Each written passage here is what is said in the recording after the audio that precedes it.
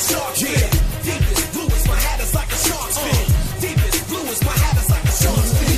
Yeah, blue is my hat is like a shark's fin. Deepest blue is my hat is like a shark's fin. Deepest blue is my hat. It is Thursday, December 10th here in Draft Shark Studios in Rochester, New York. Welcome to the Week 14 Preview Podcast. I'm your host, Matt Schauf. With me, as always, is Jared Smola. And whether you are in the playoffs, trying to get in the playoffs, or just enjoying the fact that you already have a bye locked up, it is serious time in the fantasy football schedule, Jared. We're back to a normal week. No COVID pushed games this week, so we're starting Thursday night. We've got the Patriots at the Rams. Rams by 5, which is down 1 from the open, over under 45. I mean, a couple weeks ago, this might have looked lopsided, but the Patriots seem like they've rebounded over the past 2 weeks. We'll see tonight whether that's the case or whether they just faced two struggling teams in the Cardinals and Chargers. Yeah, I'm excited to watch this game from like a real life perspective. I mean, I just looked back to the Super Bowl a couple of years ago, and I know it was a couple of years ago. Patriots defense isn't as good. It has played better lately, though. But I mean, that was a slog fest of a game. I kind of expect the same thing here. I mean, it has the low over under at 44.5. I think, but both defenses are better than both offenses right now. So not a super exciting fantasy game. Yeah, I agree with that. I mean, on offense for the Patriots, Cam Newton scored twice last week, threw a touchdown pass, but he has also fallen short of 85 passing yards in 2 straight games. The Rams are better than either of those last 2 defenses that he faced. So Cam Newton's well outside the top 12, I think. Yeah, so do I. I mean, I think you can't expect much from him in the passing game in this matchup. I mean, he can do it on the ground as he's shown. But with the Patriots having a low implied total, I'm not really going to bank on Cam scoring, multiple rushing touchdowns or even one rushing touchdown. So he's a guy I would try not to use this week. Yeah, Jakobi Meyers is kind of similar. He remains the best target bet for the Patriots. He saw 6 of the team's 22 attempts last week, but it's just too bad a pass offense for Jakobi Meyers to be a comfy starter.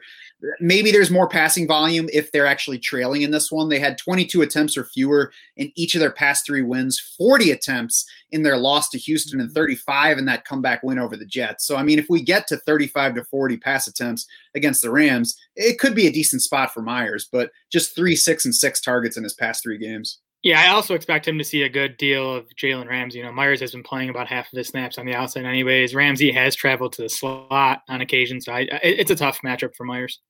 Yeah, Damiere Byrd has flashed a couple times in that stretch as well. 7+ targets in 3 of his past 5 games, but 0 and 3 targets in the other 2. 3 or fewer catches under 35 yards in 3 of his past 4 games. So no thanks for me on Damiere Byrd. No thanks. Damian Harris's matchup isn't great. Rams are allowing 3.9 yards per carry to running backs on the season. No running back has reached 50 yards against them since week 6. Yeah, tough matchup. Harris continues to look good, though. He has 14+ carries in 5 of his last 6 games.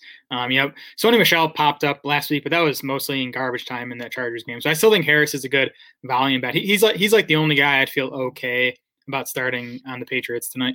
I would feel better about him if Cam Newton weren't their lead running back. Yeah, I mean, he's still on the goal line stuff, but again, Harris has gotten 14+ carries in most of these past 6 games now. Yeah, on the Rams side, I'm wary of Jared Goff after the Patriots shut down Kyler Murray and Justin Herbert the past 2 weeks. Before that, though, Deshaun Watson had 344 passing yards, 3 total touchdowns against New England. Lamar Jackson threw for 249 and 2, ran for 55 yards. Joe Flacco had 262 and 3 against them. I mean, all of that was without Stephon Gilmore in the lineup. I'm not sure that one player makes all the difference. I would play Jared Goff over Derek Carr, Teddy Bridgewater, Cam Newton, Mitchell Trubisky, but he doesn't get as high as Phillip Rivers, Kyler Murray, or Matthew Stafford.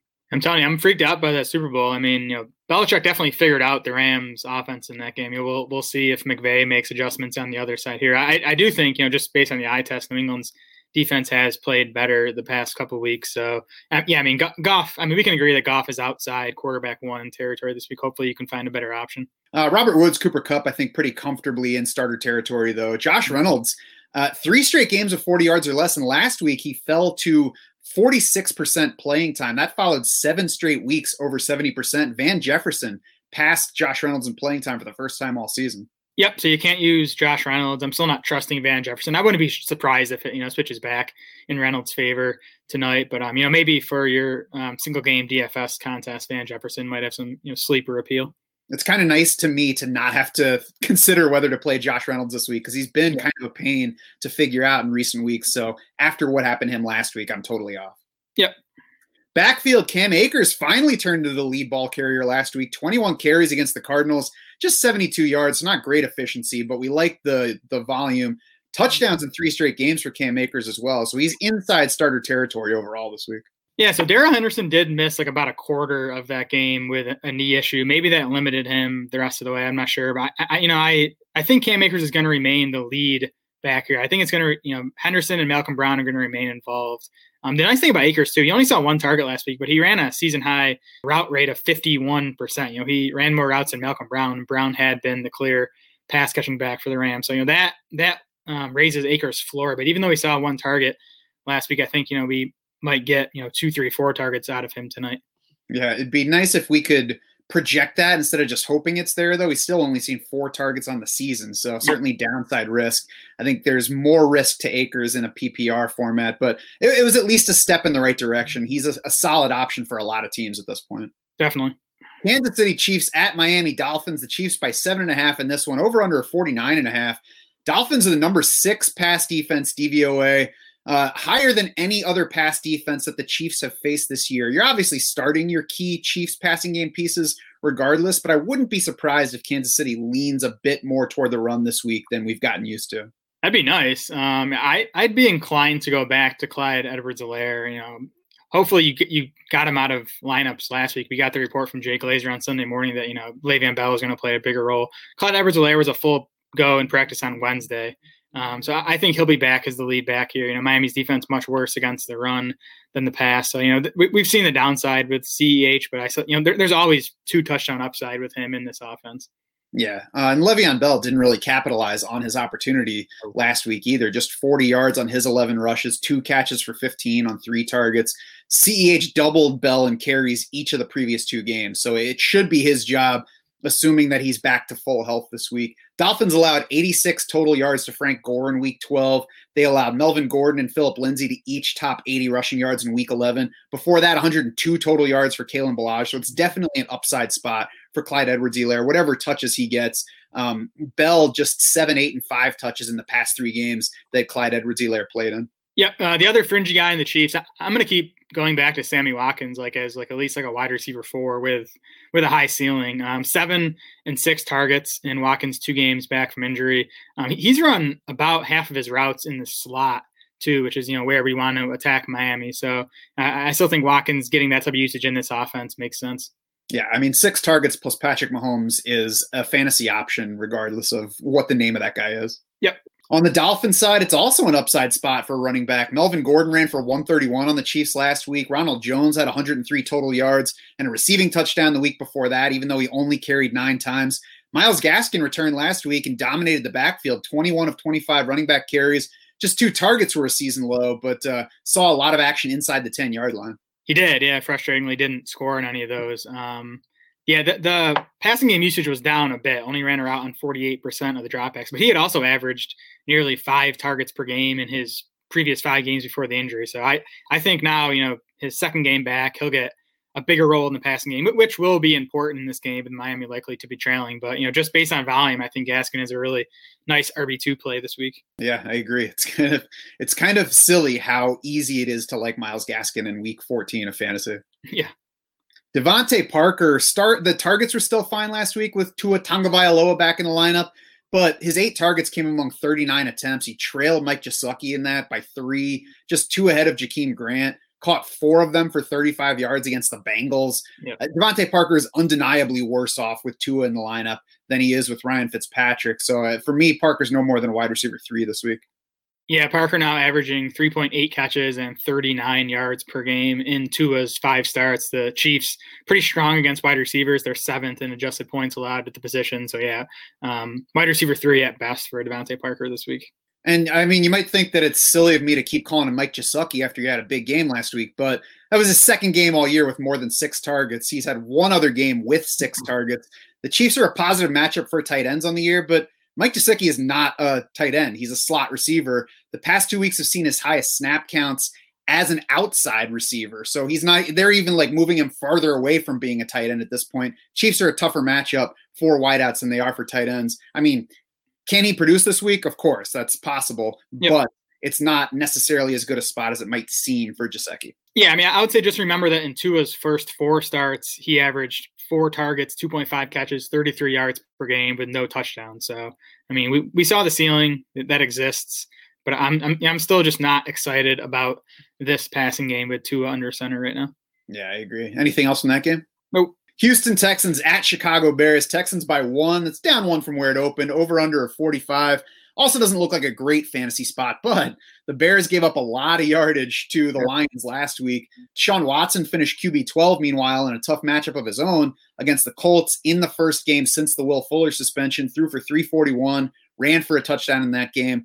I think he's still pretty comfortably inside starter territory in this matchup.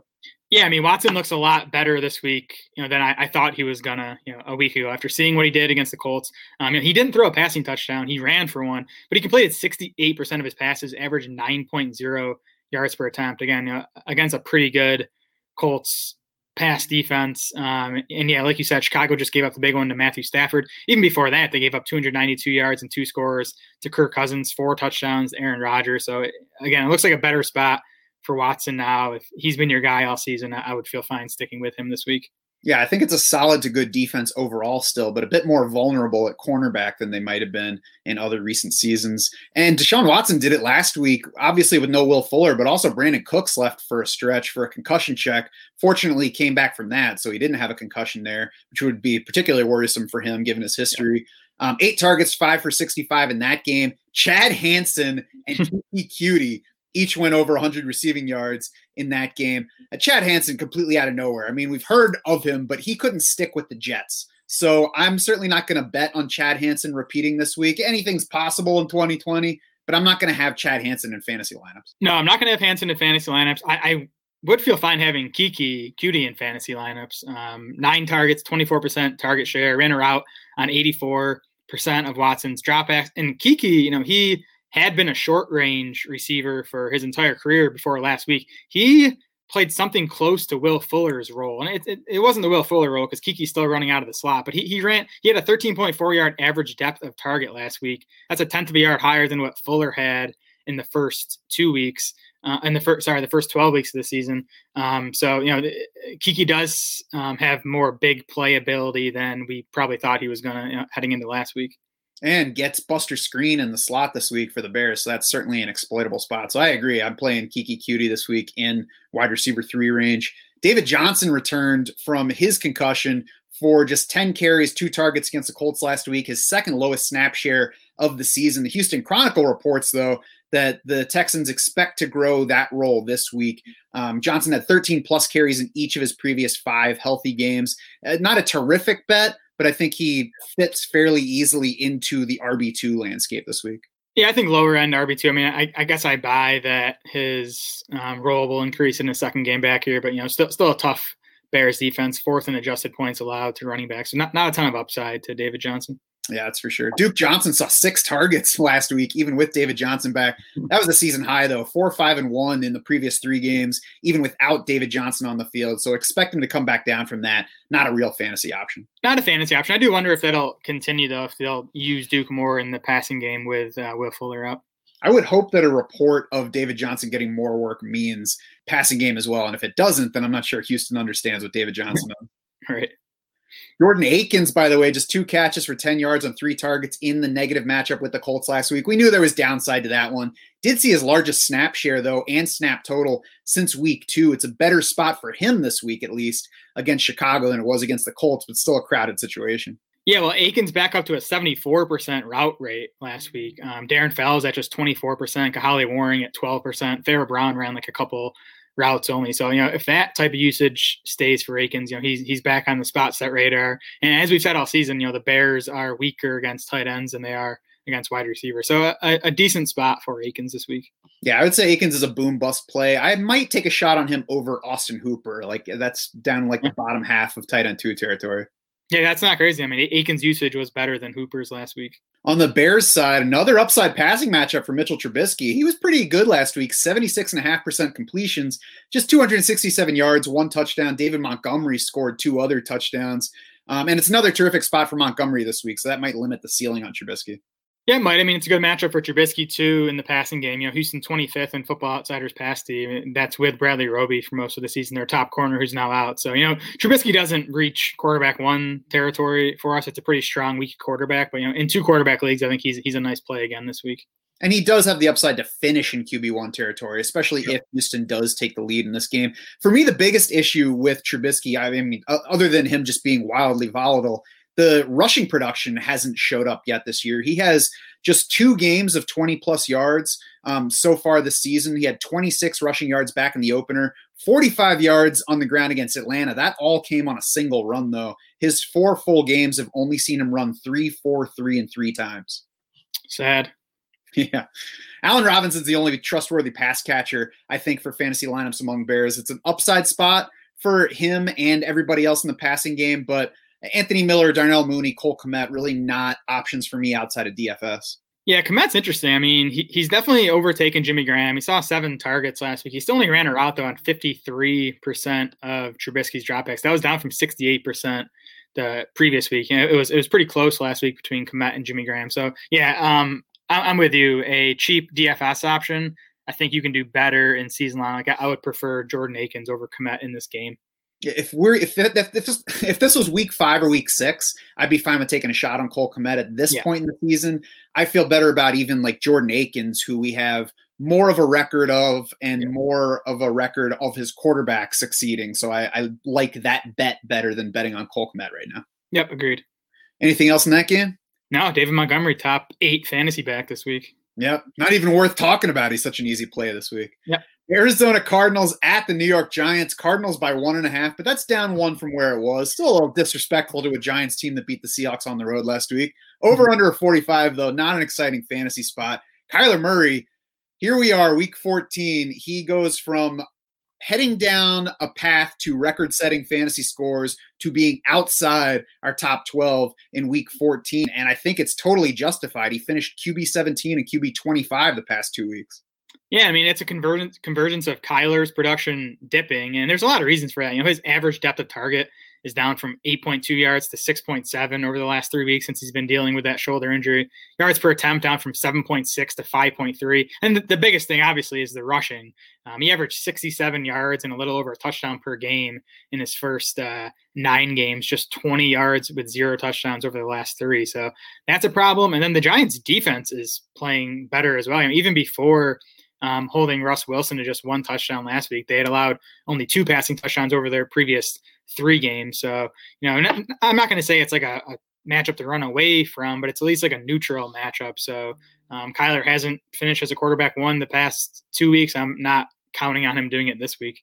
And for the season, the Giants have allowed the 4th fewest quarterback fantasy points, 1.4 total touchdowns per game to quarterbacks, and just 3 total touchdowns over the past 4 games. So it's definitely not a positive matchup.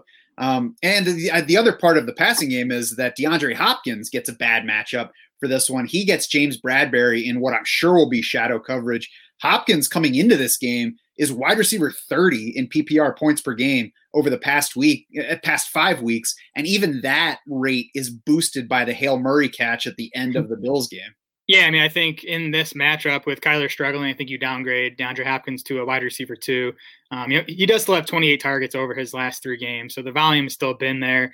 He can beat James Bradberry. I mean, it's DeAndre Hopkins. I'm not benching him in most situations, but he's definitely not the top 5 play he was earlier this season. Yeah, if I were writing a start-sit column, I would not put Hopkins in the sit area, but I can actually see the possibility of having 3 wide receivers that I like better than DeAndre Hopkins available on my roster this week. He'd probably be around, 25 to 28 in my wide receiver rankings this week. Yeah, I mean, he's like 15 to 20 for me, but yeah, it's definitely possible you have 3 better options. The tough individual matchup for Hopkins adds some upside to Christian Kirk, but he hasn't seen any boost in targets lately while DeAndre Hopkins has not been producing. He's seen no good production lately, so there's not really a reason to bet on Christian Kirk this week unless you just think Arizona is not going to try to throw the ball to Hopkins. And the past few weeks doesn't show us that that's going to be the case regardless of the matchup. So there's some upside to Christian Kirk, but I can't say that I'm particularly interested. Yeah, and we did see Kirk capitalize on those plus matchups earlier this season. He had a string of like 3 or 4 good games in a row in plus matchups. That's when Kyler Murray was healthy and playing better. So, Kirk has 2.7 catches, 24 scoreless yards, is what he's averaging over the last 3 games. So, at this point of the fantasy season, he's not a guy I want to be banking on. Dan Arnold's 2 TD game was cute last week, but it came on 2 catches. Not somebody that I'm going to be using. No. Anything else in that game? Backfield usage remains the same. Drake's just started scoring touchdowns. That's really the only difference. He's still, losing passing down work to Chase Edmonds. So, Drake is a, RB2 who's going to help you if he scores. If not, it's probably going to be kind of ugly. Yeah, and I said that game, but of course I didn't do the Giants side yet.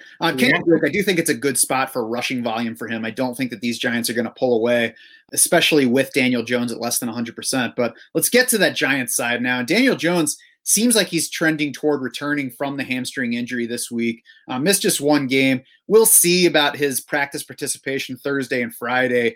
It's a fine matchup for him, but I'd be scared to use Daniel Jones coming off that hamstring injury because his fantasy value relies fairly heavily on his ability to run. Exactly. That's just what I was going to say. If he's at all limited with his rushing ability, he's not a appealing fantasy play. And of course, his propensity for rushing only increases the chances that he tweaks that hamstring again, even if he is ready to play in this game. I do think that Daniel Jones, if he does return, that would be good for Sterling Shepard, good for Evan Ingram. I'm not paying attention to any other Giants receivers, though, in this game. No, PFF projects Patrick Peterson to shadow Darius Slayton, which I think makes sense.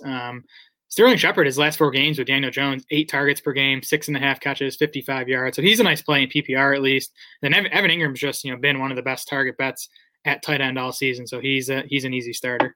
Mm-hmm. Wayne Gallman entered last week riding a wave of touchdown luck, but he didn't need that against Seattle. He didn't score, and he delivered his best rushing performance of the season, 16 carries, 135 yards. The 60-yard run boosted that through a nice-size hole, but otherwise, he had 2 other runs of 10-plus yards. He had another run of 9 yards. So it was just a good game for Gallman and the rush offense. Giants are still just 24th in adjusted line yards, and the Cardinals rank slightly above average in rush defense DVOA, just behind the Seahawks. So Wayne Gallman's a starter this week, but I wouldn't go putting him like top 12 off of last week's game. No, I wouldn't either.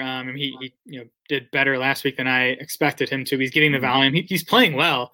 PFF has him 11th in rushing grades among 53 qualifying running backs since week 8, since Gallman took over as the lead back. He's still doing basically nothing in the passing game, averaging just 1.2 catches on 2 targets per game over the last 5. So, he's a 2-down back, but I expect this game to remain close enough where, he's probably going to get 15-plus carries again.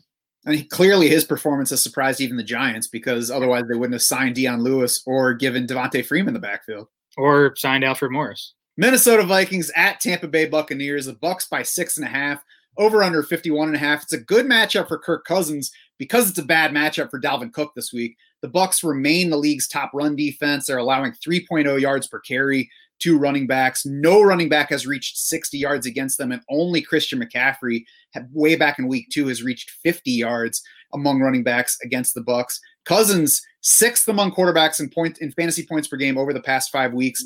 I like Cousins over Ben Roethlisberger, Taysom Hill, Ryan Tannehill this week. I would probably play Kirk Cousins over Deshaun Watson. My only concern with Cousins is just the fact that Minnesota's implied total is so low, 22.5, 12th lowest on the week. Last week they had the high implied total, so it was easy to say, Cousins can throw multiple touchdowns here. I do like the matchup, though. I think Adam Thielen, Justin Jefferson should have their way with this Bucs secondary. And as you mentioned, with Tampa being so good against the run, teams know that. Teams are throwing against the Bucs in neutral situations at 62% rate. That's the highest in the NFL. So, if there's ever a game for Minnesota to come out throwing more, this is it. And I hope they're smart enough to do that. Yeah, we've already seen the Chargers go there and have passing success. We've seen the Rams go there and have passing success. I think Kirk Cousins is at least on that kind of level with a rookie Justin Herbert and with Jared Goff in terms of, reliability as a passer. Yep, agree. I think he's a top 12 play this week. Mm-hmm. Adam Thielen, Justin Jefferson are both every week starters at this point. Kyle Rudolph could be a top 12 option if Irv Smith's out again, but both of the guys were out of practice on Wednesday. Smith's still dealing with the back issue that cost him the past 2 games. Kyle Rudolph's got a new foot issue. Yeah, and it sounds like there's no official report from the Vikings yet, but it sounds like Rudolph was out again Thursday and Irv Smith was back at practice. So, we might be flipping to Irv Smith now as a top 12 tight end play if he plays and Rudolph does not. I don't think I could put Irv Smith in the top 12 coming off 2 straight missed games, and I don't know. And Kyle Rudolph not producing last week. I don't know. That the combo would probably put him more like 15, 16 for me. Yeah, I mean, I guess we'll see if, Irv is limited Thursday and limited Friday, listed as questionable, it'd be a bigger concern. If he gets in a full practice either the next 2 days, I feel okay about using him. I mean, we liked Rudolph in that exact same spot. I still think Smith is a bigger talent at this point. Yeah, certainly an upside spot for passing volume. So it would definitely, at the very least, be a high ceiling spot for Irv Smith. On the Bucs side, starting everybody in consideration. I mean, Tom Brady over Kirk Cousins for me because the Vikings have no pass rush and the Bucs do have a pass rush. So I think Tom Brady's a little bit safer. Maybe Kirk Cousins has a higher ceiling. I'm not sure, but both of those guys are comfortably inside the top 12. Yeah, and the numbers still say the Vikings pass D is pretty good, but I don't know. I look at Mike Evans, Chris Godwin, and Antonio Brown against Cameron Dantzler, Chris Boyd, and Jeff Gladney. Give me the Bucs wide receivers in that matchup. I think Rob Gronkowski is in a pretty good spot. The Vikings lost Eric Kendricks in pregame warmups last week. Seems like he's going to miss this game, so that boosts Gronk's upside. And Tom Brady, I still have my concerns about him. He didn't play well in that last game against the Chiefs. He still had 345 yards and 3 touchdowns just because his receivers are so freaking good. So I'd feel good with Brady as my quarterback 1 this week. Yeah, I think this could just be an overall fantasy bonanza where there are lots of points on both sides. There's plenty of passing. There's plenty of Bucs rushing. It just seems like it can support lots of guys in this game. Antonio Brown's easily the last Bucs receiver into my lineup, but he's even still at the bottom of wide receiver 3 territory. Yeah, 29 targets for Brown in his 4 games for the Bucs so far. That's not a bad number. He actually has more air yards than Chris Godwin over that span. His usage hasn't been too far off from Chris Godwin, so it hasn't happened for Brown yet. But I still think there's a chance he has a big game or 2 down the stretch here. The Bucs have 3 nice passing matchups coming up the next 3 weeks. Ronald Jones's volume stunk the past 2 weeks. 10 carries, 9 carries, 3 total targets over that span, but 2 productive outings among those 3 games. Big game against Carolina, 103 total yards against the Chiefs last time out, including a long catch-and-run touchdown. It's a better matchup this week, not only because the Minnesota defense is 17th in rushing DVOA, but I think there's also a better likelihood that his team leads this game. Right, Bucs favored by 6.5 points. Bruce Arians said during the bye, Ronald Jones, quote, needs to have 20 touches. It's Bruce Arians. So, but Rojo, he has 70% of Tampa's running back carries over the past 3 games. The bigger problem is they just haven't run it a whole lot. So if they are playing with a lead here, I think we'll get 15 carries out of Jones. I'm not going to go as far as Bruce Arians, but I guess we'll see. Yeah, I don't buy Bruce Arians. Bruce Arians doesn't know numbers so much, but he knows a little bit about football, so I'm going to assume he gives Ronald Jones opportunities here. Me too. Tennessee Titans at the Jacksonville Jaguars. Titans by 7.5, over under 52.5. Start all your Titans in this game. Tough to bet on any tight end. We'll see who's healthy at that position, but I mean, otherwise, it's easy to trust the rest of the Tennessee options. Yeah, Jonnu Smith back to a limited practice on Wednesday. I mean, if he is back this week, I think you still got to play him over Anthony Firkser, but I think Jonnu would remain outside our top 12. He's just, been invisible really for the past month now. Yeah, surprisingly so after the way he started the season. On the Jacksonville side, other than James Robinson, I'm really only considering, and even that might be a strong word, a couple of the wideouts. DJ Chark led the team in targets in his return last week. Clear leader among that group in playing time. So he's easily my Jaguars leader if I'm looking for a wide receiver here. Wide receiver 3 level, though. Mike Glennon's just not that good. He reminded us of that with 2 picks at Minnesota last week. So DJ Chark, an okay option. Behind him, Keelan Cole was actually second on the team in routes among wideouts last week. Just 2 targets against Minnesota, but he would be my next option if I'm looking down in wide receiver 5 range. Yeah, it's still leading Cole over Colin Johnson, who had another solid game last week. But really, I wouldn't want to start Cole or Colin Johnson. I agree. I think Chark is still in the wide receiver 3 mix. He still has upside. 92% routes last week, 7 targets, 132 air yards. All those marks led Jags wide receivers. And this Tennessee defense is bad. They're 30th in adjusted points allowed to wide receivers. So there's definitely upside to Chark. I like him as a DFS play. I'll probably be talking about him as a tournament play tomorrow. Yeah, I mean, just know that if you do use Chark, you could get anything from 3 catches for 22 yards to 7 for 150 and 2 touchdowns. Yes. Anything else from that game? No, I wrote up Tyler Eifert. He's kind of on the fringe if you're super desperate. He has 9 catches on 10 targets over the last 2 games with Mike Lennon. The Titans are bad against tight ends. You know, he'd be behind like Jordan Akins and Cole Kmet for me. But if you're desperate, yeah, I mean, certainly makes sense in that range. If you're looking in that range, don't break it down too much. Try throwing a dart and picking somebody. Exactly. Dallas Cowboys at the Cincinnati Bengals. Cowboys are 3.5-point favorites, over under a 42. Andy Dalton revenge game in Cincinnati this week? What do you think? Could be. I mean, he's still played. I mean, that offense did more in Baltimore than I thought it was gonna. Obviously, a much better matchup now. I mean, Dalton's a 2-quarterback league play. You shouldn't be needing him as a quarterback 1. Yeah, unfortunately, the revenge game angle doesn't really matter. He's finished QB 18, QB 21, QB 14 the past 3 weeks. That QB 14 came with the 3 touchdown passes at Minnesota. He only threw for 203 yards in that game. So if you're searching in QB2 range, then certainly fine to use Andy Dalton, but nothing beyond that or DFS. Amari Cooper is a fairly easy start. Pretty impressive production for him since Dak Prescott went down. I think, I'd still rank them, Amari Cooper, CeeDee Lamb, Michael Gallup. I think even Gallup is back in play now. He has 24 targets over the last 3 games with Andy Dalton. That is tied with Amari Cooper for the team high. CeeDee Lamb's a couple behind at 22. So I think Cooper's like a wide receiver 2 for me, and I think Gallup and Lamb are both wide receiver 3 plays in this plus matchup. This is like the Dollar General version of the Bucs wide receivers, where they're all in consideration. It just all starts much lower. I agree with you that they're all in play. CeeDee Lamb has become a low efficiency touchdown reliant guy. He's getting a good number of targets, but he's averaging 8.8 yards per catch since Dak Prescott went down, 6.7 yards per catch over the past 3 games. He's Juju Smith-Schuster with less than Ben Roethlisberger throwing to him. The matchup, I think, does break ties between CeeDee Lamb and other guys in that range that you're considering, but certainly not a guy to get excited about, I think. Yeah, and he doesn't have the upside that he had with Dak Prescott, but I still think he's like a safe bet for 4 to 6 catches in this game. Dalton Schultz, speaking of safe bet for 4 to 6 catches, a floor play at tight end. He's averaging 4.9 receptions per game since Blake Jarwin went down in games where a quarterback did not leave with an injury. Yeah, he's a floor play. Maybe a bit more ceiling this week. The Bengals 27th in adjusted points allowed to tight ends. It's also nice to have a game at this point in the season, finally, where we can feel fairly comfortable starting Zeke Elliott. 18 carries for 77 yards and 6 targets against the Ravens on Tuesday night. The Bengals are so bad that they are home underdogs to a 3-9 Dallas team, not particularly good at anything on defense. Yeah, I mean, the matchup is good enough for your starting Zeke. It was nice to see him get the 6 targets last week, too. His route rate was still under 50%. But, if he can get a handful of targets per game going forward, that definitely helps. The Dallas defense might be even worse than Cincinnati's, though. The question here is whether that matters. The Bengals have fallen short of 200 total yards in each of Brandon Allen's 2 starts so far. Not easy matchups against the Giants and Dolphins, but still, less than 200 total yards is just anemic. It's the kind of thing that makes nobody on your offense an actual good bet. Yeah, T. Higgins has somehow managed to have 2 decent games over the past 2 weeks. Tyler Boyd had the long touchdown before getting ejected. Boyd has a nice matchup here against slot corner Jordan Lewis, who's in the bottom 15 in PFF's coverage grades.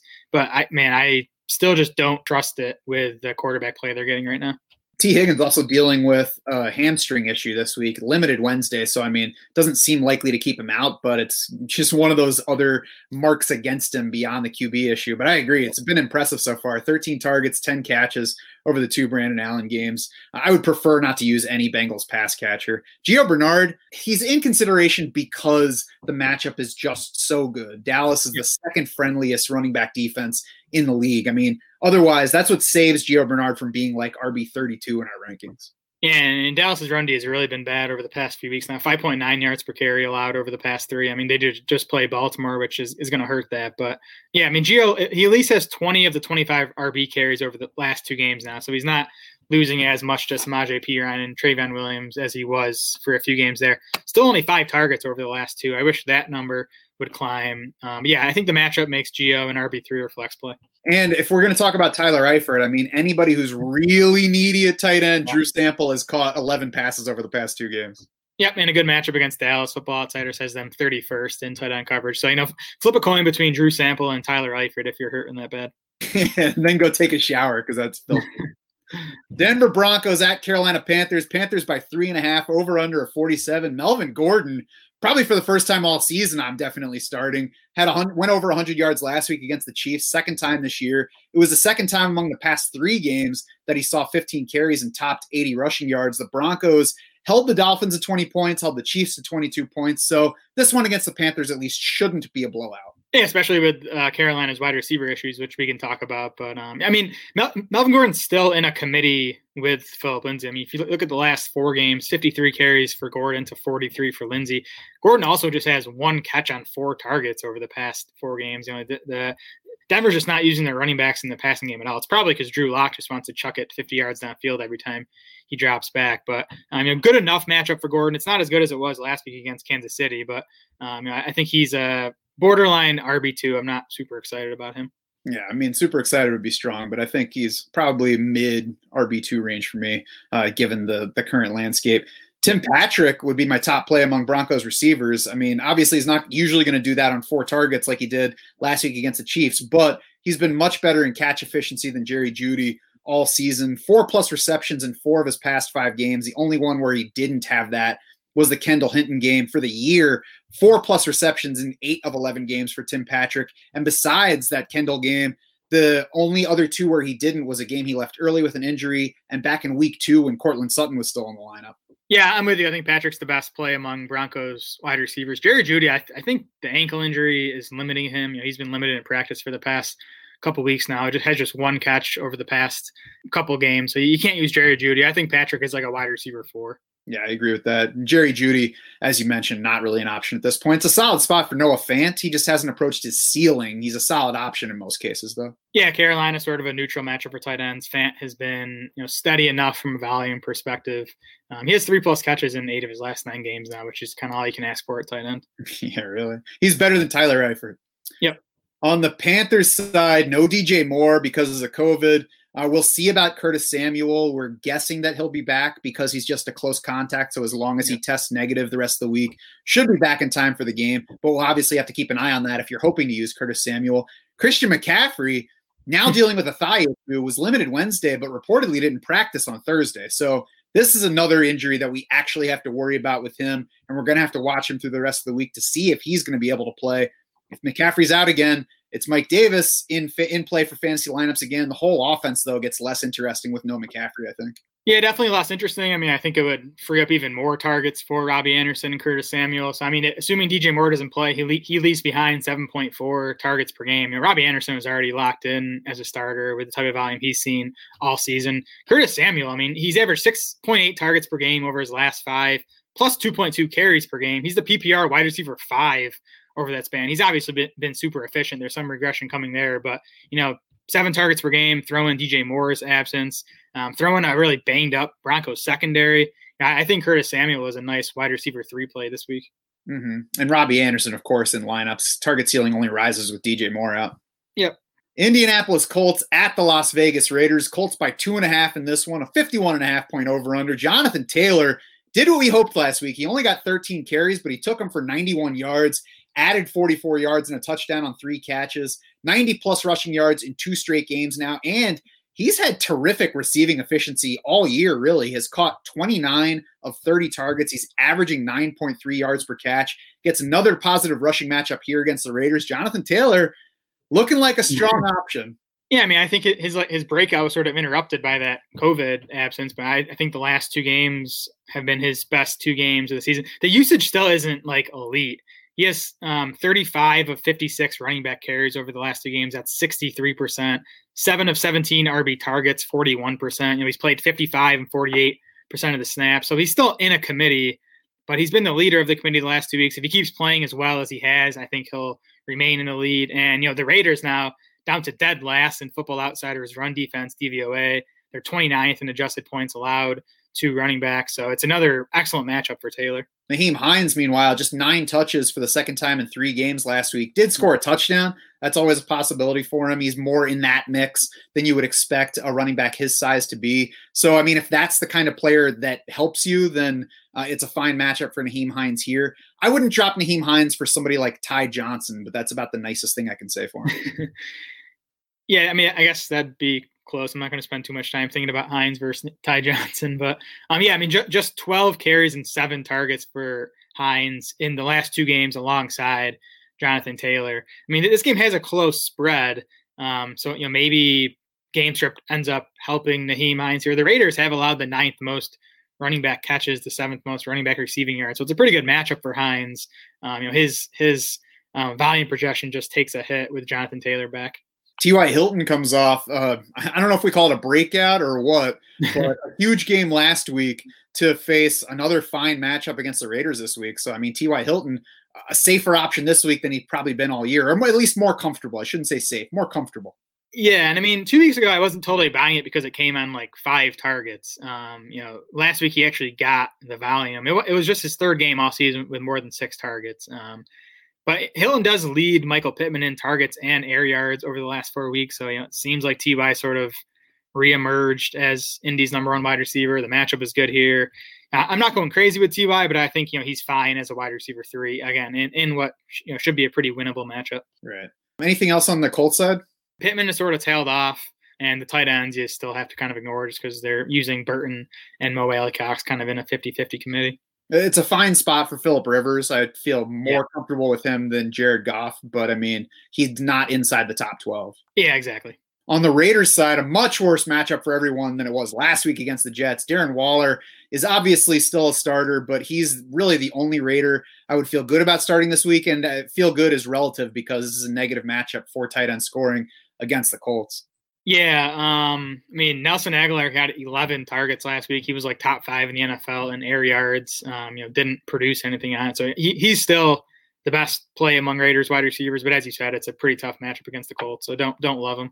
Yeah, there is some upside in Nelson Aguilar at this point, though. 26 targets over his past 3 games. You mentioned the 11 targets last week, despite coming into that game with the knee issue that cost him most of the practice time. So I think he's similar to Tim Patrick and Curtis Samuel this week. I think I'd go Curtis Samuel ahead of Nelson Aguilar, but I think I'd play Aguilar over Tim Patrick. He is also tied for 9th league-wide in end zone targets this season as Aguilar. Yeah, I'm with you. I'd play Aguilar over Patrick.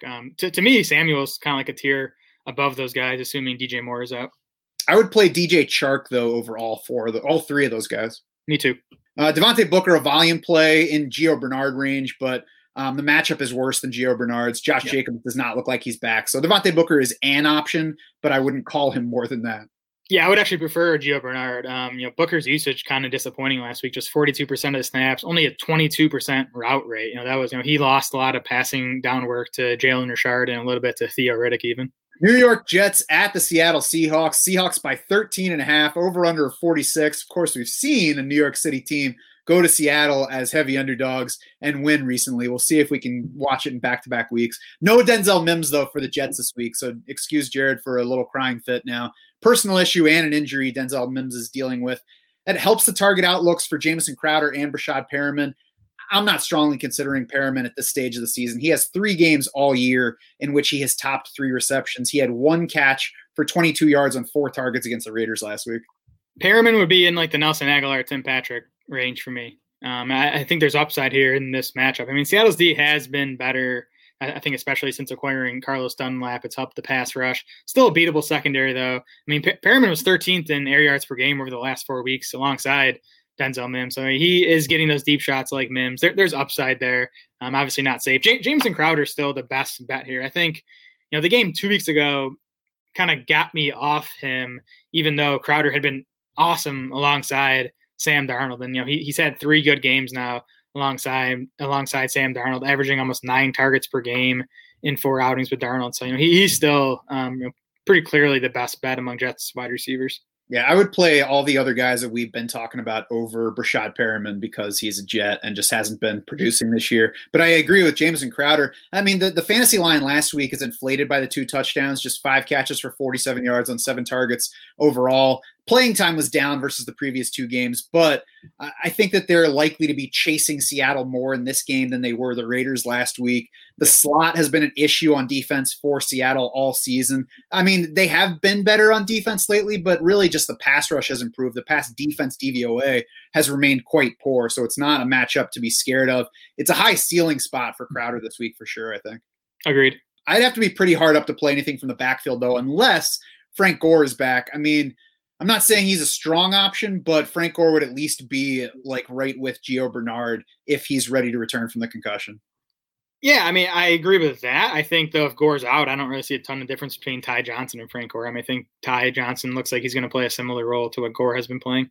I would say the difference is that Frank Gore has been delivering for 27 years, and Ty Johnson has delivered for us one time. Yeah, exactly. Frank Gore is also 40 years old, and I think Ty Johnson's an interesting player.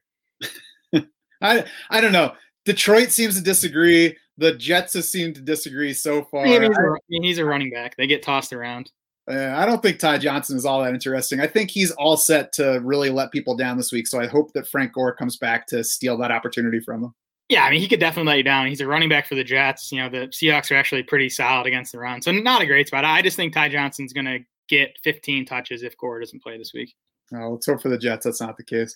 Mm-hmm. On the Seahawks side, you just play everybody. And I mean, that can even include Will Dissly and Jacob Hollister as Hail Mary types at tight end, alongside some of the other guys that we mentioned earlier. 5 targets for Will Dissly last week, 4 for Hollister. The week before, Hollister had 5 targets. I'm not saying either is a good play, but if you're desperate enough that you're like, God, is there anything on the waiver wire that can help me this week? And one of those guys is sitting there. I mean, toss them in because they could score a touchdown. Yes, and I would prefer Hollister. He has more pass routes and more targets than Will Dissly over the last 2 weeks. So assuming they're both available, I'd go Hollister. I'd play Hollister over who the guys we talked about, Drew Sample, Tyler Eifert, just because, you know, Hollister has a lot more upside playing in this Seahawks offense. Yes, I would agree with that as well. Washington at San Francisco 49ers. Niners by 3, over under a 43.5. I'd go back to Terry McLaurin. It's tough when you're the clear best player in a weak offense going against a good defense. So we can't really fault him for disappearing against Pittsburgh on Monday night. He's still limited Wednesday with the ankle issue that made him questionable on Monday. So, I mean, he's playing through that, but he played his usual snap share against Pittsburgh. So it doesn't seem like a real concern. Yeah, and he played through the ankle on, it was Thanksgiving, right, against Dallas and produced fine in that game. It's another tough matchup here, and he's going to see, I guess, either Richard Sherman or Jason Brett on the outside. They've, you know, both had good seasons. But I mean, McLaurin, 5+ catches in 6 straight games prior to last week. He had 7 catches in 5 of those 6 games. He's just been too steady all season to bench now. And another surprising thing from that game, well, I guess a more surprising thing, was Logan Thomas seemed to be running open quite a bit. So, I mean, he had a big game in what was a negative matchup going in. But there were a lot of times where there was not a defender nearby him. I think he's a more comfy play this week than I would have expected coming off of that Pittsburgh game. This is another negative matchup, but I would try not to overrate Logan Thomas based on that game against Pittsburgh, which is an outlier versus the rest of his season. Yeah, I mean, to me, he's still a floor play, but he's a decent floor play. And he's been giving you 3, 4, 5 catches a game for, you know, the past couple months now. It's interesting. I think the Steelers' linebacking injuries have caught up to them between Devin Bush and then they lost Spillane in that game. I think Pittsburgh might not be as tough a tight end matchup the rest of the way as it has been so far. J.D. McKissic, a top 20 PPR option because he's going to catch plenty of passes as long as Antonio Gibson's out. In PPR, I would play McKissic over players such as Gio Bernard and probably Cam Akers. I wouldn't play him over Akers. I think I'd play him over Bernard. I don't know. I mean, McKissic still has a low floor. I hate guys like him who just rely on the catches. Like you're not going to get much from him on the ground. But I mean, you know, he had 10 targets last week, caught all of them. You know, the Washington RBs have been super involved in the passing game all season. Now it's just going to be McKissic handling all of that with Gibson out. So I mean, he's a fine PPR play. They do also hand him the ball some. I know he's not a big rushing threat, but he does get the ball on the ground. It's not like it's Peyton Barber and him splitting the job evenly. The other thing is I think McKissic is a much safer bet for those receptions than most guys in a similar role. I mean, I think he's a very good bet for 5 catches this week, and another 10 is within reach. Yeah, probably. I mean, if Washington gets out to a lead here and is playing with the lead throughout the game, which I don't know if I expect, but it's not crazy against San Francisco. I think, you know, you're going to see more Peyton Barber than you want to. I would definitely bet against Washington playing from ahead in this game. They just beat the Steelers. Yeah, so they weren't playing from ahead in that one either, though. I mean, it's not like they dominated them. Anyway, no, I mean, I agree. I think McKissic is a good target bet and catch bet here. On the 49ers side, it's a worse passing matchup than the Buffalo defense was on Monday night. So Deebo Samuel, Brandon Ayuk are still certainly in play. Ayuk has been particularly good lately. He's caught 5+ passes, 75+ yards in 4 straight games. He scored in 3 straight and scored in 4 of his past 5 games. ran just 5 fewer routes than Debo did against the Bills last week. They look pretty even to me as fantasy options. I think both kind of in that low wide receiver 2 range. Yeah, Ayuk's been really good. 4 straight top 20 half PPR finishes. Debo's been good too, though. In his 5 full games this season, he's averaging 8.2 targets, 6 catches per game, 71 receiving yards per game. In their 5 games together now, Debo and Ayuk, Debo has 31 targets, Ayuk has 30 targets. So yeah, I'm with you. I think they're similar fantasy options. I think they're, low end wide receiver 2, high end wide receiver 3 is even against a pretty tough Washington pass defense. Yeah. Backfield, by the way, is a mess for projecting fantasy outlook at least. It might be fine for real life. It might be exactly what Kyle Shanahan wants it to be, but it's a mess if you're trying to figure out who to use in fantasy. Raheem Mostert, Jeff Wilson look like the top 2. I don't know who's the better bet between them, though. I mean, Jeff Wilson looked like the preferred receiver and the preferred goal line option against Buffalo. Raheem Mostert is obviously always in the mix at the front of the backfield. We're all kind of guessing how things get distributed. And then, maybe we get more Tevin Coleman in his second game back. Yeah, I mean, that'd be the problem. At least last week, the good thing was it was just a 2-man committee.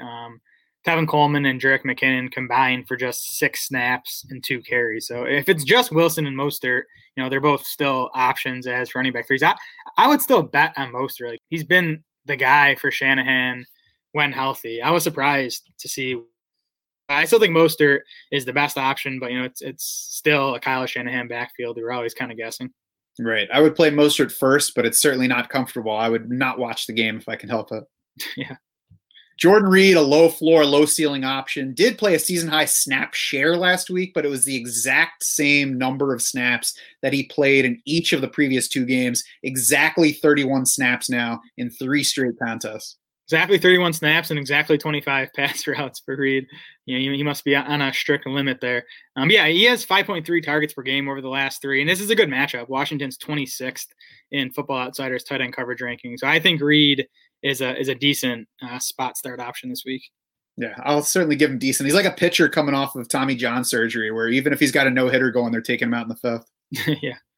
No thanks, by the way, on Nick Mullins, just in case anybody was wondering, coming off his QB 11 finish last week. Nope. Atlanta Falcons at Los Angeles Chargers. Falcons by 2.5. That's up 0.5 point from where it opened. Over-under is 49.5. To me, that seems a little bit low. The Falcons games have averaged 51.1 points for the season, just a median of 47.5, though.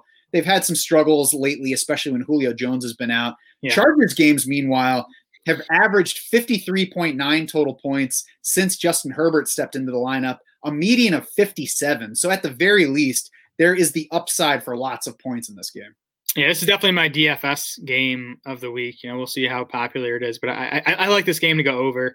The Chargers have allowed 27 plus points in 9 straight games now, giving up an average of 32 points per game over that span. Matt Ryan's been disappointing. He hasn't finished as a top 12 fantasy quarterback since week 8 now, but he'd been missing Julio Jones for a lot of that time. He had 2 tough matchups against the Saints over that span. Now he gets the Chargers 27th in adjusted points allowed to quarterback. So I think it's a good bounce back spot for Matt Ryan this week. I think he's a quarterback 1 option.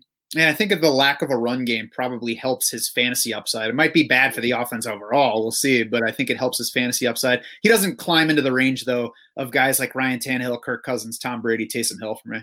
No, but he's right behind those guys ahead of, the Derek Carr kind of territory this week. Yeah, Matt Ryan and Matthew Stafford look basically identical. Yep. Falcons, by the way, are coming off their two of their 3 best DVOA ratings on defense all year versus the Raiders and the rematch with the Saints. They're playing the run much tougher than the pass, though.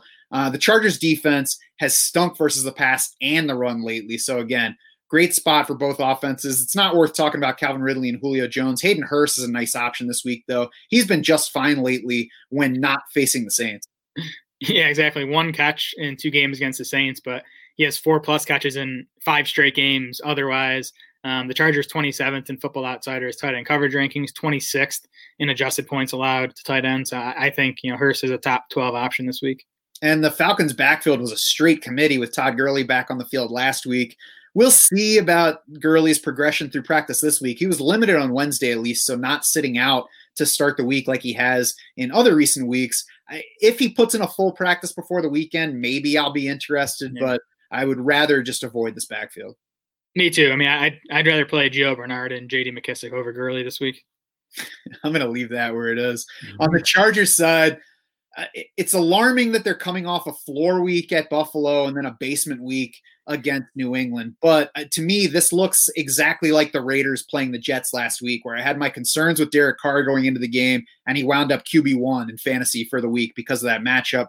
Herbert has even more around him than Derek Carr does. The Falcons present the league's friendliest scoring matchup still for quarterbacks by our adjusted fantasy points allowed. I think that not even Anthony Lynn should be able to screw them up.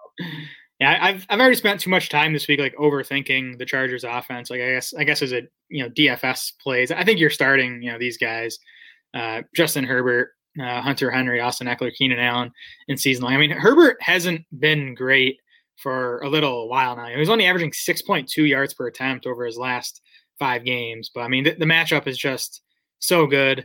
Even if Atlanta's been a bit better lately. I mean, they are up to 19th in Football Outsiders pass defense DVOA, but I think it's a great bounce back spot for Herbert. I think Mike Williams is in play this week too.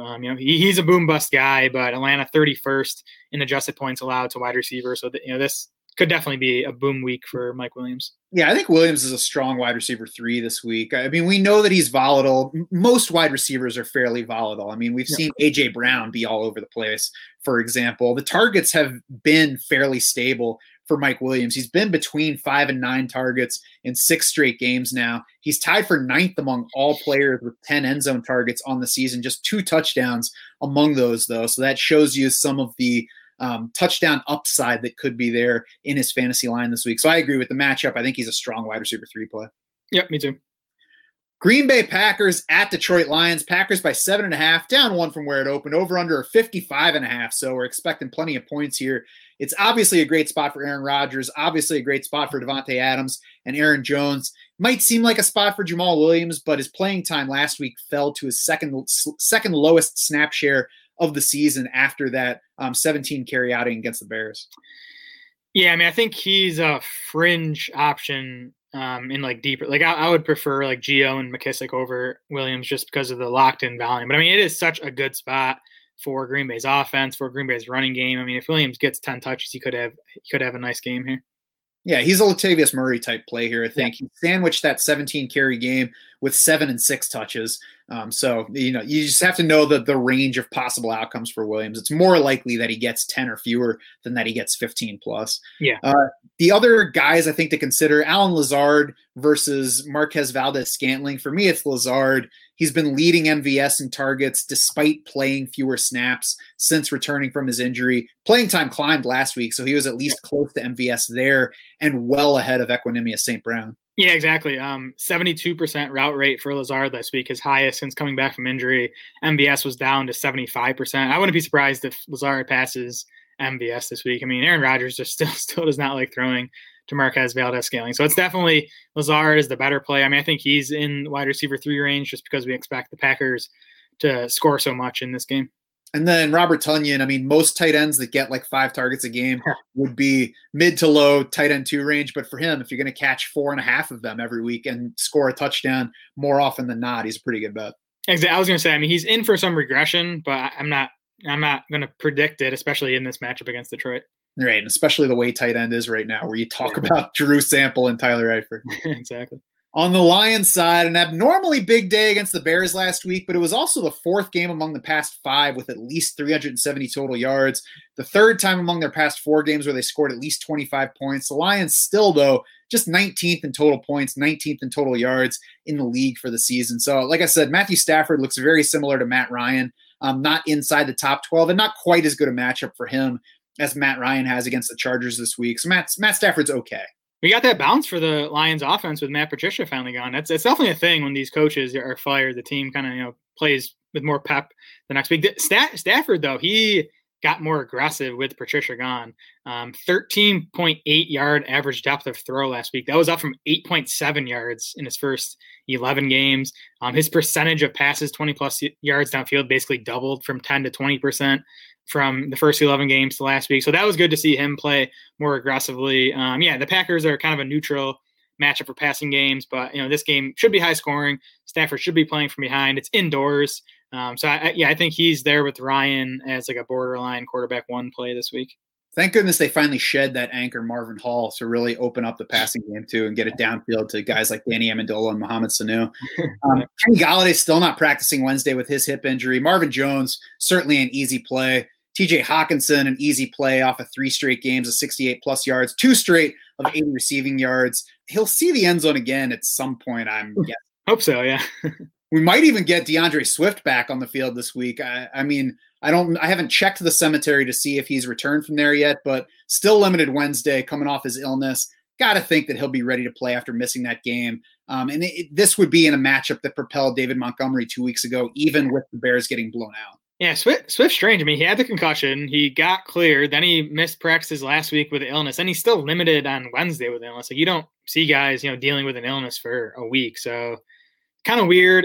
Darrell Bevell said last week that Swift was going to be limited even if he played because of the missed practice time. Like, I don't know. We're going to have to see what we hear over the next couple of days. I mean, Swift obviously had the breakout game last time we saw him. Matchup was great here against the Packers. So there's upside there. I just want to know that he's, going to be at least back to something close to the type of role he was in last time we saw him. Yeah, we'll have to see what the man flu does to him this week. Yeah. New Orleans Saints at the Philadelphia Eagles. Saints by 7, over under 44. We'll start with the non-story here. The Eagles defense is the highest rated versus the run that Taysom Hill will have faced in what would be his 4th start. Of course, before we get to that game, we'll see whether Drew Brees can prove that he's ready to play again. Sounds more like Week 15 return for him, though. Yeah, I expect it to be Taysom Hill again. I mean, he's averaging 11 carries and 59 rushing yards per game in his 3 starts now. And the Eagles, by the way, they're a good run defense. They gave up a season-high 108 rushing yards to Lamar Jackson. Gave up 2 big rushing days to Daniel Jones. So they have struggled containing rushing quarterbacks. So I think Taysom Hill still has a nice rushing floor. The passing matchup is pretty good. It's kind of similar to what he faced in Atlanta 2 of the last 3 weeks. So I think Hill's a pretty easy top 10 quarterback play this week. Yeah, I mean, I think there's still more downside risk to him than it seems like after he's played Atlanta twice and, faced a Denver team that really had no chance based on what was going on with them during the week. But I certainly can't argue with Taysom Hill being inside the top 12. Michael Thomas has seen 38% target share over Hill's 3 games, 9 catches, over 100 yards in 2 of those games. Not only makes him a terrific play, it also hurts the upside of the other Saints receivers because they forget what the ball looks like. Yeah, it's still Michael Thomas and no one else in the wide receiver core. Darius Slay, he's dealing with injury. I think he might miss this game even, which would obviously, boost Thomas's matchup. Slay is the only good corner the Eagles have.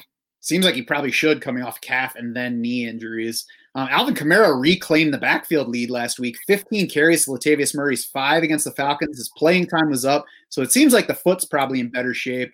Murray, I think, is still a fringe option, mentioned before, kind of in the same vein as Jamal Williams, although I think a bit more touch upside and more likely touches for Latavius Murray based on how the season has gone to this point than for Williams. I mean, the 5 carries for Murray last week were a season low for him. Yeah, I think he's like a fringy RB3. Kamara, it was nice to see the increased rushing work. Still only ran a route on 44% of Hill's dropbacks. Saw 3 of the 5 running back targets. That was a bit better than he saw the previous few Taysom Hill starts. So he's trending in the right direction. You're starting him in season long. He's still not, like a top 5 RB play. Yeah, it doesn't look like the receptions are coming back until Drew Brees does. At least that's pending. We'll see. Yep. On the Eagles side, I love Jalen Hurts as a long-term fantasy prospect. I wish he had landed somewhere else, any number of other places. I am not anywhere close to touching him outside of a 2 QB or Superflex league this week against the league's number 2 defense in DVOA. Yeah, just a brutal matchup for Jalen Hurts. The Saints second in both pass D, DVOA, and run defense DVOA. They're 4th in adjusted points allowed to quarterbacks. Vegas isn't optimistic about the Eagles with the 18.5 point implied total for Philly here. So I don't think Hurts is a quarterback 1 spot start option. I think there are a bunch of better options this week. I think he's going to give you a nice rushing production. I don't think he's like a 80 plus yard rushing guy. I think he's going to give you 30 to 50 yards. He certainly has the upside to do that because he could break long ones at any point, but there's so much wrong with the offense that betting on something good happening is just not a good bet at this stage of the fantasy season. If you really want to bet on Jalen Hurts in some fashion this week, then go do a DFS lineup with him. Yeah, I agree. Dallas Goedert, really the only Eagle I'm seriously considering this week. The Saints are up to second in tight end coverage, though, according to Football Outsiders. And Dallas Goedert's route rate dipped from 100% the previous 2 games to just 65% last week with Zach Ertz back on the field. And again, we mentioned the QB switch. We'll see what that means for Dallas Goedert. So at the very least, he's not a safe option this week. Yeah, matchup and the quarterback change knocks Goedert from like a top 5 tight end play to like a low end tight end one. I would play Hayden Hurst, Hunter Henry, Evan Ingram over him. I would play Robert Gronkowski over him. Yeah, Henry, Ingram, and Gronk for sure. Goedert and Hurst are in the same territory for me. Miles Sanders has been awful, both from a usage and production standpoint, in 2 straight matchups that were much better than this matchup against New Orleans is. So Miles Sanders, with a tear in my eye, will be on my bench this week. Yeah, I mean, the only reason for potential optimism is like we've seen rushing quarterbacks like Jalen Hurts help running backs. We'll see if that happens with Sanders. I would rather, have him on my bench and find out and potentially go back to him next week. Yeah, we've also seen those rushing quarterbacks be bad for the receiving upside. And even Taysom Hill can bring down Alvin Kamara in that category. So overall, I'm not giving Miles Sanders a boost for Jalen Hurts entering the lineup. I'm playing in PPR. I'm playing J.D. McKissic over Miles Sanders. No, I mean, you're right about Jalen Hurts potentially hurting the rushing or the receiving stuff. I mean, Sanders hasn't been doing anything in the passing game anyway, so tough to hurt it. All right, let's move away from that game because I don't want to talk about it anymore. It's going to make me angry. Pittsburgh Steelers at the Buffalo Bills on Sunday night. Bills by 2.5, over under 46. To me, that one seems low too for a couple of high-powered offenses. The Steelers offense disappointed against Washington. Washington sits 3rd in pass defense DVOA, though. Buffalo sits 14th in that category. Just allowed Nick Mullins a QB 11 finish. So I'm going to be back to playing most of my Pittsburgh passing game pieces here. Yeah, I am too. It's worth noting this. That was the Steelers' 3rd game in 12 days against Washington. This will be their 4th game in 18 days. They've been impacted by a lot of the COVID stuff. So just interesting, especially with someone like Big Ben on the older side coming off the elbow issue. And the Steelers, they need to run the ball at least a bit more. They need to get to throwing downfield a bit more. Everything is just so short, and I think defenses are starting to catch up with that. I mean, it's been okay for guys like Juju and Deontay Johnson because, they're getting enough volume. Chase Claypool is the interesting question here. What do you do with him? He kind of inexplicably out of nowhere dropped to 4th on the depth chart last week behind James Washington, who ran more pass routes in that game against Washington. So I don't know. Would you feel comfortable going back to Chase Claypool? I mean, it really depends on who I'm weighing him against. I would play Mike Williams over Chase Claypool this week. Yeah, I think I would too. So I mean, if we're getting to the bottom of wide receiver 3 territory, I would play Chase Claypool over Antonio Brown. I don't know if I would, honestly. I mean, if I knew Claypool was going to be back in the role he had been for the past 2 months, I easily would. But I don't know what Pittsburgh's doing right now. Yeah, it would certainly be close, but I think there's a better chance of Pittsburgh throwing 45 plus passes in this game, which would probably push me in that direction. Certainly wouldn't be a comfy decision either way there. Good thing for that need to run the ball more is James Conner's off the COVID list. As you said, they need to run the ball more, whether they want to or not, because they got to get some more diversification in this offense. I would imagine we'll see a rebound in usage. We're obviously just guessing until we actually see it because James Conner had been disappointing even before hitting the COVID list. Fortunately for him, Benny Snell didn't offer a whole lot in his absence, and Buffalo is vulnerable against the run. Yeah, I mean, I expect Conner to be back as the clear lead back here. But again, with Pittsburgh throwing at such a high rate, I mean, Conner had only averaged 12.5 carries per game over his last 4, even as the clear lead back. So, he's like an RB3 to me, and we'll sort of see if Pittsburgh starts running it more now that it has Conner back. He'd be low in RB2 range for me. And then there are probably guys ahead of him in our rankings that I would take a shot on Conner over just because of the upside, both in the player and the offense, as well as the matchup. Eric Ebron is going to be hard to avoid after 2 straight games of 11 targets and 7 catches. This matchup, though, not weighted in his favor the same way that Washington and Baltimore were the past 2 weeks. Buffalo can be tougher on tight ends. It's easier on wide receivers. And most importantly, Matt Milano, their linebacker, returned from IR on Monday night. He's been key in tight end coverage, played just 31% of the snaps in that game. But I would imagine we'll see more playing time for Milano in this game. So it makes the tight end matchup a little tougher. And of course, Eric Ebron is really the toughest matchup for Eric Ebron. Yeah, he's had his drops, as Ebron always does, but the volume's been so good. I mean, he has 11 targets in 2 straight games. He's averaging a little over 8 targets per game over his last 5. I agree the matchup is tougher now with Milano back than it looks like on paper. But, just based on volume alone, I think Ebron's a pretty easy fantasy starter. Yeah, it's basically the DeAndre Hopkins situation where you're probably not sitting him, but if you have a couple of really, like if you have Mark Andrews and Eric Ebron, I'm easily going back to Mark Andrews. Yep, agreed. On the Bills side, Josh Allen has to start. The Steelers are vulnerable against the pass, as they've showed us at times. We have Josh Allen high enough in the rankings that I doubt there's really much to discuss here. Yep, agreed. Cole Beasley, I think, is a fairly easy start coming off of last week because the Steelers are a bad matchup for rushing, because Buffalo has showed us they don't care that much about rushing, and because Cole Beasley reminded us of his upside last week. Yeah, I mean, he had that one poor game 2 weeks ago, but other than that, 6+ catches in 4 of his 5 games without John Brown, averaging 8 targets per game over that span. So, yeah, I think Beasley is a nice fantasy play this week. Gabriel Davis can be in play, but he's really a boom-bust guy and has been seeing low target volume. So I would say like a boom-bust wide receiver 5 level. Yeah, has scored in 2 straight, but it's come on just 3 catches and 4 targets. So, yeah, boom-bust wide receiver 4 sounds right. I mean, it's possible that Buffalo throws the ball 40 times, and it's possible that Gabe Davis sees 8 targets within that. Right. But, I mean, that's going to be something we know once the game starts. Yep. No thanks on anything in the Buffalo backfield as far as I'm concerned. Yeah, I mean, well, I'm assuming Zach Moss will get back in the mix. He was basically benched last week after that fumble inside, the Bills' own 10-yard line. I think we'll be back to a 50-50 committee this week against a tough Steelers run defense. So, yeah, I would try to avoid both Moss and Singletary.